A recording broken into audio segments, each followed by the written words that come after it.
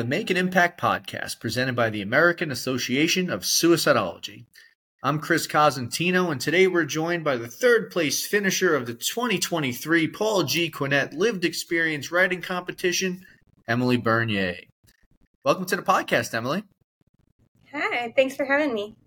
So congratulations, and thank you for sharing your story.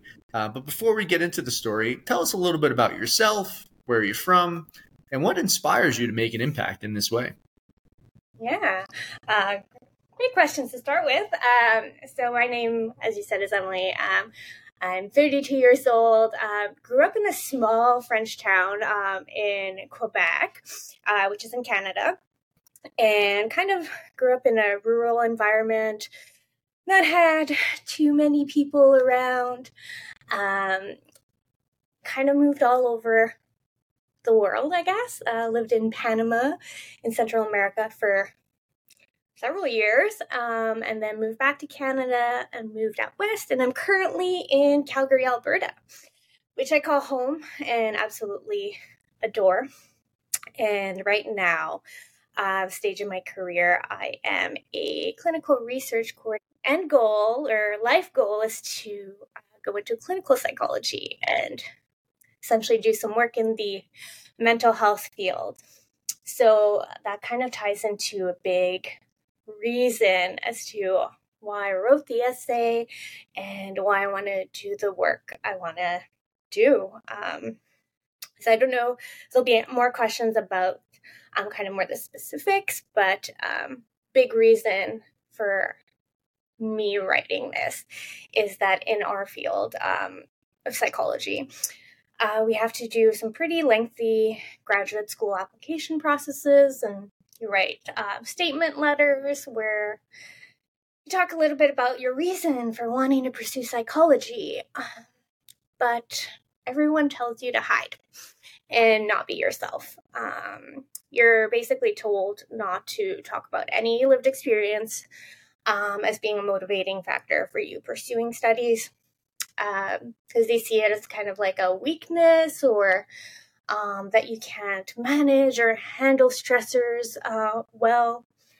And I'm a big proponent of having peer support, having people with lived experience help other people that are going through it. You just have a little bit more of that understanding and better opportunity to empathize with others. So just kind of putting myself out there. I want to make a change in that and make it less stigmatized. But long answer to your short question. No, I appreciate that. And I'm curious, I mean, at AAS, we really value the importance of being a global organization, and the resources that we provide are not just in the U.S., but worldwide. I'm curious to get your opinion on what mental health looks like in Canada and what the efforts have been to work on suicide prevention. Yeah, so across Canada, it'll vary province by province. I'm sure it's the same in the States, right?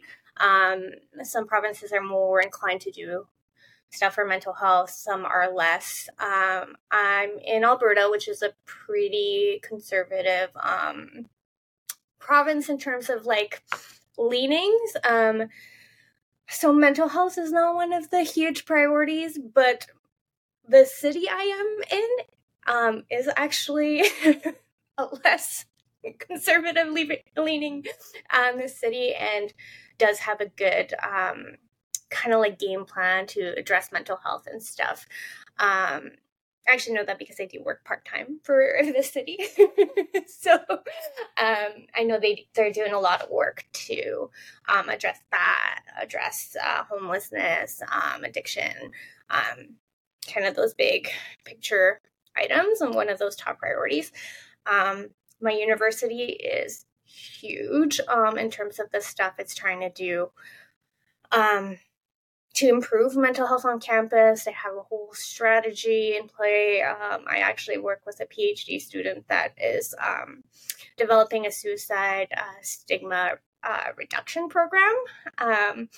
So a lot of efforts are going in to kind of destigmatize mental health, get more people talking about it kind of openly, and putting those supports in place for other people. There's a lot of like uptake on peer supporting, right?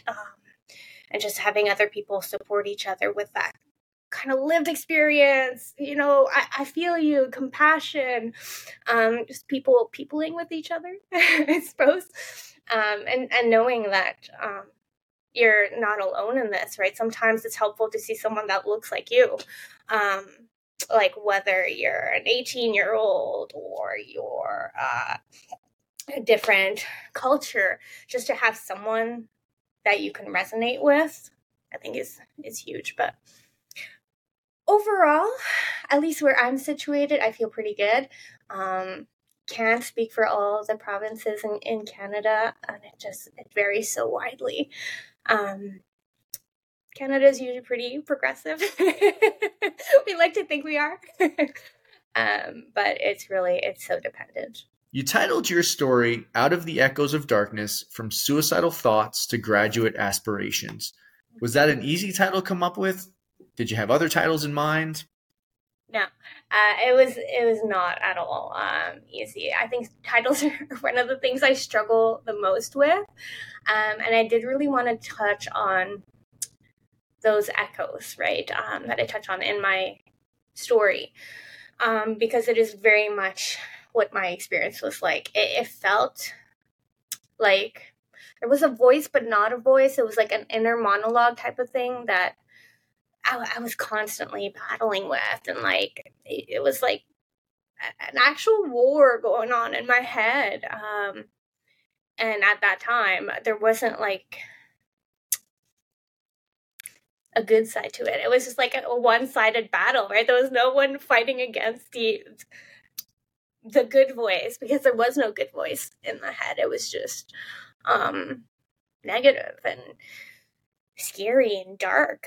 I mean, to like first experience that at 9 years old, when you are the epitome of a happy, like perfect child. Like that's how people describe me as a kid, right? I would just want to put a smile on everyone's faces. I was polite. I was considerate. I just wanted to like make people happy. But I think maybe you lose track of, you want to make other people happy, but what about yourself? When do you factor in? But I don't think 9-year-olds think that way. I think you only start realizing that when you're a bit older. And so having that first voice creep in, just on a regular everyday kind of like walking through the halls, it's just so solidified in my memory because it shook me to my core. Like you almost have to like shake it off because there's this weird feeling that comes with it. And yeah, I don't know. I think I really wanted to touch on that in my title. And I think the graduate aspirations is also important to my story because, like I said, it is something that is extremely stigmatized, which is so contradictory for the field of psychology. You would think, right? Like we want people to get help. We want people to get better. That's what the field is about. But we're doing the exact opposite of what's going to make people want to get help and want to reach out. If you're instilling in the minds of these future psychologists that it's not okay to have experienced mental health concerns or suicidality, how does that get internalized when you're treating other people, right? And I think that's where work needs to be done, and I want to shake it up a bit. So I think that was really important to my title too, but it definitely took a little bit of time of sitting there and how to incorporate both aspects. No, I love that. And I had the absolute pleasure of reading all 125 submissions before they went on to our panel of judges. And the one through line that I really saw, that consistent message through all the stories, was that writing was almost a cathartic experience. Did you feel that? Did you feel that writing your story and sharing it was therapeutic for you? And if so, how? 100%. I was actually just talking to my supervisor about this yesterday, is that I'm pretty open with my, like, with my surroundings, with peers and stuff, about my experiences with mental health. I do kind of, like, depending on my audience, I guess, right? Kind of hold back some things. You don't know safety, like who's safe to disclose what to. But even in the people I feel safe with, I've always just shared snippets, right? Like, I'll let you know this, I'll sprinkle of this in. Don't want to overwhelm them with this, however many years of experience I've had with, like, these thoughts and ideas and behaviors. And so when I was able to get everything out, it felt like, instead of sharing bits and pieces, I could share my full self. And I think that was huge for me. Letting that mask down and just being your full authentic self. And I really pride myself on that authenticity and just trying to be who you are. Like, I mean, we're, so much of the world is like first impressions of what people think of you. And you know what? This is a part of me. This is who's, like, what has made me who I am today. And I would not be where I am today without having experienced those things. And it's a huge, huge reason into why I want to go into the field I want to go to, right? Because somehow, against all odds, like, I managed to get out of that. And now I can see kind of the other side of things. Yeah, the thoughts still come in, like, now and then. I don't know if they'll ever fully be gone, but it is something that I'm cognizant of now. I'm like, kind of know when they come in. But being able to recognize that, being able to share my story in its kind of full scope, has been huge, really huge for me. Because, yeah, instead of people just getting bits and pieces of me, they can get kind of a more put together understanding, and see where I'm coming from and understand a little better why I am who I am today. No, I love that. And reading your story and all the other ones, I wanted more. You know, I didn't want the stories to end. I wanted to keep going. And it's really one of these experiences where it's like, okay, I can't wait for the next chapter, you know, and they continue to grow with one another. In your story, you discussed being hospitalized on multiple occasions. I'm curious to know, like, what those experiences were like. You know, when you talk about now you have the ability to kind of recognize those triggers that might, you know, were you able to learn those types of things in when you're being hospitalized through therapy? I'm curious to see how you have gotten to where you are today. So that is a great question that I'm not sure I've totally figured out myself yet. Hospital experiences, absolutely terrible. Don't like, thinking back, I can't really think of one experience that was good. Even within the mental health field, like in hospitals, unfortunately, there is still a lot of stigmatization, and there's a little bit of victim blaming too. I remember, like, one of the experiences I had, I was just kind of chastised for what I had done, and, like, kind of like a kid getting, like, punished. And it was really not a great feeling. So I don't know if the kind of accumulation of, like, being through that kind of system was a little bit of a deterrent for sure. Maybe not at first, but definitely the last experience I had was one that kind of shook me, and I was like, okay, don't really want to be here again, but also how do I do that, right? And it was really just, I think, just day by day, taking it day by day. And I'm gonna say this every day until I go to the grave at 90 some years old, right? Support, relationships, have one stable person in your life. Whether that's a partner, whether that's a friend, doesn't matter who it is, just one person who has that stability, one person who accepts you for who you are, the good, the bad, the ugly, who won't judge you when you're having those hard moments. Easier said than done, though. It's hard to find that person. So I wish I could magically create someone for everyone. That would be the magic cure, I think. But in my experience, that was the biggest medicine, I think, in getting quote unquote better, was just knowing how, no matter how kind of ugly it got, they would still be there through it all. And I acknowledge that. Definitely not easy to be on the receiving end of that. So major props to my partner there for that. There's other thing I would recommend, if you can, get a dog. Get a dog. If you don't have a human, get a dog. There's just something about being able to be your authentic self and not being judged. My dog does have some judgy faces sometimes, so I can't really tell you if she's not always judging me. And if you can, therapist.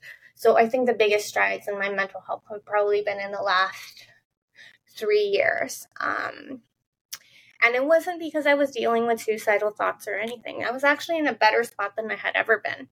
But that just kind of goes to show that mental health isn't just when you're not doing well, right? It's all times.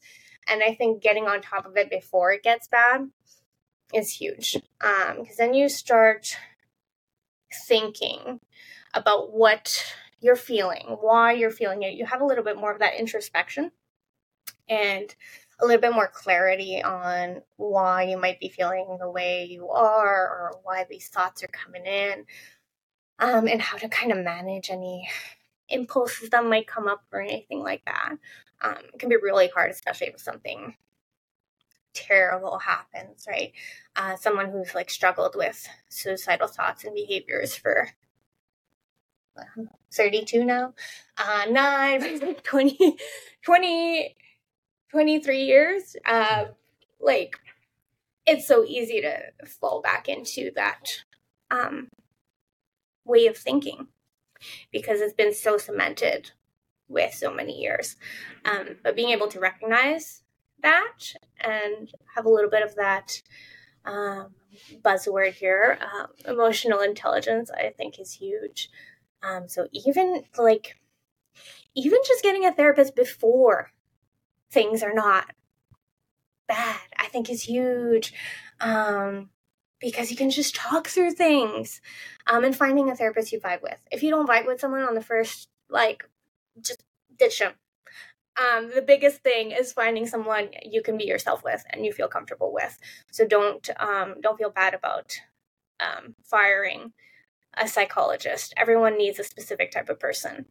And that's my big thing, is that it took me so long to find someone I was comfortable with. But I don't think there's any shame in that. Like, everyone needs something different. I need someone that's going to validate me. Someone might not. Someone might need that, tough love type of thing. So there's so many people out there, and someone will fit your needs, I suppose. I guess there's no solid answers. For me, medicine wasn't a big help. Tried a lot of different medications and they weren't great. So I did stop taking those. And really just kind of focus on that inner healing. Sounds cliche. I'm not a yogi or anything like that. But really just kind of trying to find that peace within. Yeah, I don't know. I don't have the best, most like solid, direct answer. It's pretty Well, vague. I don't think anybody does, right? Yeah. Like everyone's different. Everyone's going through a different journey. Yeah. And, I think everyone just has to really have that opportunity to look at themselves in the mirror and have the courage and have the willingness to want to make a change and reach out for help. I'm curious to know, I mean, your story, you do such a great job in creating this timeline of starting from when you were a kid to present day. I'm curious to know what you know right now. What would you say to your 9-year-old self? My 9-year-old self, oh, that's a good question. Because my 9-year-old self wasn't outwardly struggling with suicidal thoughts. I don't think I could have identified it as that at that time. But that you don't belong thing that came into my mind, that I didn't deserve to be there, that I shouldn't be there. That was scary. I think if I could like go back in time and like talk to little Emily, I'd probably just be like, hey, like, that thought you had, like, tell one of your friends about it, or like, maybe not your friend, maybe like a teacher. I think a teacher might have been a safer thing, or your parents if you're feeling comfortable, right? Even just saying it, or like letting someone know that's kind of going can not raise some flags. That's not how I want to frame it, but just be like, okay, she's, she had this thought. Maybe we check in a little bit more often, right? Maybe we don't just leave it. I think that's probably the biggest thing that I would tell her. Well, at what age did you start doing therapy? Wow. So I had one experience with therapy. It was like mandated therapy when I think I was 14, 15. And that's when I kind of got, quote unquote, caught self-harming. Some of my friends had realized that, I had cuts on my arms and whatnot. They told one of the counselors at school. And so I got called in, and this really felt like I was in trouble. Like I was like straight A student, never got in trouble, and I'm getting called into the office. And then this counselor was just, I don't know how much experience he had in dealing with self-harm or suicide, but I don't think the approach was the best, because he scared me so bad. He's like, if we don't tell your parents, I'm going to get people to come take you away from your family. And I was like, oh my God, like, what am I going to do? So it was really like this fear. And I think that made things worse for me, honestly, because it made me get more creative in hiding and not getting found out. So that kind of like scare tactic, does not work, my friends. It does not work. You need a different approach, especially for teenagers, because teenagers are sneaky. That was probably my first experience. So I ended up going to just like a family therapist because we had to, or else it's gonna get taken away. And I was just so scared, and I didn't want to go again if it wasn't someone I chose either, right? You're 14 years old. Your parents going to choose the therapist you go see. Mm-hmm. So I just lied. Just lied through my teeth. I'm like, oh yeah, I'm just sad my grandpa died. Okay, and that was it. And then I just got, unfortunately, better at hiding my thoughts and changing my methods, I guess, and just not being found out and telling people less, right? And I don't know, I can't remember if I like told my friend or they like found out. I can't quite remember. That's still a little bit fuzzy. But it definitely shut me down a little bit, that fear. And I think in the long run, that did me a lot of damage, because then everything kind of just piled up and up and up and up over time, until the next time I had to go to therapy, also mandated. So that next time was a lot better, thankfully. The psychologist I had was amazing at that time, and that was in Panama. Absolutely loved her. And that was a great experience. That was the opposite of the other experiences I had. It was someone I vibed with, very supportive, calm demeanor, validating, right? Not telling me that what I'm thinking is wrong, what I'm feeling is wrong. And I think that was huge for me, because when I was going through that kind of mandated therapy, I was also seeing a psychiatrist who was the complete opposite of that. And I think if I had just been seeing her, it would have probably just prolonged that, not getting help or getting therapy. And when I moved back to Canada and had, unfortunately, more attempts and stuff, I didn't find anyone for the longest time to help me through that, because I didn't click with people. I didn't trust them. I felt kind of demeaned or spoken down to at times. And I think if I hadn't had that good experience with that one therapist in Panama, I might have completely lost hope that it was possible that there'd be someone that I fit with. But just knowing that there was kind of opened me up to it again. And then, yeah, like in 2020, I was like, you know what? Like, things aren't terrible. They're fine. I'm doing way better than I usually or have been in the past. And then I just started seeing her, and it's been 3 years. No, 3 years. Longest relationship with a therapist there. I appreciate you sharing that story. And I think what it does is it really shines a light on the importance of education, and not just, with school staff, for example, or counselors, but even students. You mentioned that your friends were the ones that noticed something off. And, I think if we're all working together, your peers, because if you think about it, your friends are with you more than teachers or your parents, because especially now with social media, your friends are in the chat rooms with you. Your friends are out with you socially. They're more aware of the relationships that you might be having, that you might not be able to open up to an adult about, or they just might not be aware of.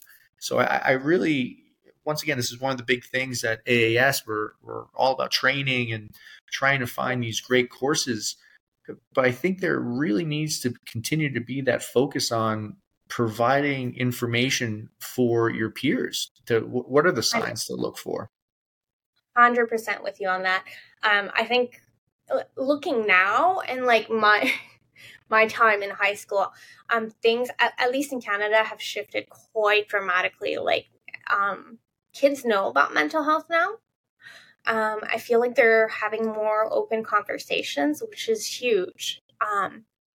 I think back in the day when I was in high school, we didn't know how to approach that, right? What the right way, wrong way is of supporting someone who might be having suicidal thoughts or behaviors, right? And I think we have come a long way. That it's slow, but the kids, the youth, it's where it's at. They're woke. I think we still need to do a lot of work with the medical professionals. Huge amount of work. with medical professionals. The stuff I've heard come out of some people's mouths has just like kind of rattled me to my core, to the point where I'm like, wow, I can't disclose any of my past to these people because they're not safe. And these are people who have lives in their hands, right? And it is so stigmatized, so stigmatized. I remember talking to one doctor who told me something along the lines that, I'm not going to help someone who's suicidal because they don't even want to live. And I was like, oh, okay, this is someone who's responsible for children's lives. Does not instill a lot of confidence. I think there needs to be so much work done in the medical field, and not placing blame on anything. It's just how the education has been, and kind of creating this dichotomy of good and bad, and there's no kind of in between, right? I think that's what we need to target, because as a society, we look up to medical doctors, right? They're people of status, they're people of power, we trust them. But if they're holding these kinds of thoughts, if the people whose lives we put our hands in think this way, it's hard to shift that culture. And I think schools, at least across Canada, are doing a great job of talking about mental health. But I mean, it's a work in progress all across the board, right? It always is. Always is. Yeah.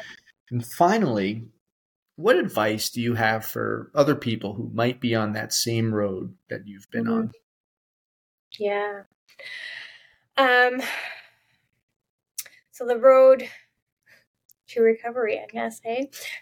I think that advice to the ones that are currently going through it, and this is going to be so cliche, and I hate that it's coming out of my mouth, but I'm going to follow up with kind of an action plan of how it can be maybe less cliche, is just take it day by day. I know that sometimes it literally feels like there is no way out, that nothing will get better. I have 100% been there, where I saw no hope, none whatsoever. There was not the sliver of light at the end of the tunnel. I couldn't even wrap my head around a life that didn't look the way I was feeling. That constant negativity, that willingness to not be alive. I was just so certain that if I was not alive, I would not feel this way. And I could not see any other option to not feeling that way. But here I am, how many years later? And yeah, things are actually pretty good. And that's a huge thing for me, because I wish I could just go back in time and shake myself and be like, I promise things will get better. I promise. But you hear that from everyone. That's the thing, right? You hear that from everyone, and then it doesn't get better. And you're like, when's it gonna get better? I think the big thing through that is finding someone else who's been there. Find someone who's been there that can reassure you that it's freaking hard. It is so hard, and you have to fight and swim every day, and it's tiring. It is so tiring. But when you get out on the other side and you're like, wow, I went through all of that, and here I am today. Maybe I can help someone else who's going through that. Maybe I can give them that little bit of hope that, yeah, things suck. They suck. And they can stack up and suck and suck and suck some more. And you can fail to find the happiness or the good points, because I get that. I get that, man. how do you find the joy or the good things in anything when all you see is the bad that's going on in your life? But it's really just as tiring as it is. Keep swimming. People do care about you. Even though it seems like they might do everything wrong. People care. And I think even just having, I don't know, maybe let's set up a support group for other people who have lived experience. Maybe that's the answer, is just to have someone else to talk to when you really don't have that hope anymore. And I think, yeah, that's what I say to the ones going through it now. It's like, dude, I've been there. And I promise it's so hard. And you're going to feel like I'm lying to you, but I'm not. It will eventually let up. And when it does, it's great. Whole different world, right? Opens a whole bunch of doors, and you'll be at this point in your life where you're so much more resilient than most people. You've been through all these things, and you have a different outlook on life, and you have more compassion for others. And I think that's huge.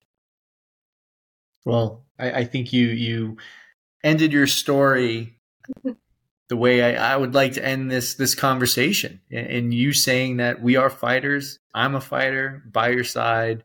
I will fight for you. And I love that. I love the way you closed out your story. Emily, thank you so much for joining us and sharing your inspiring story. And please, please, please keep making an impact, because you are helping so many.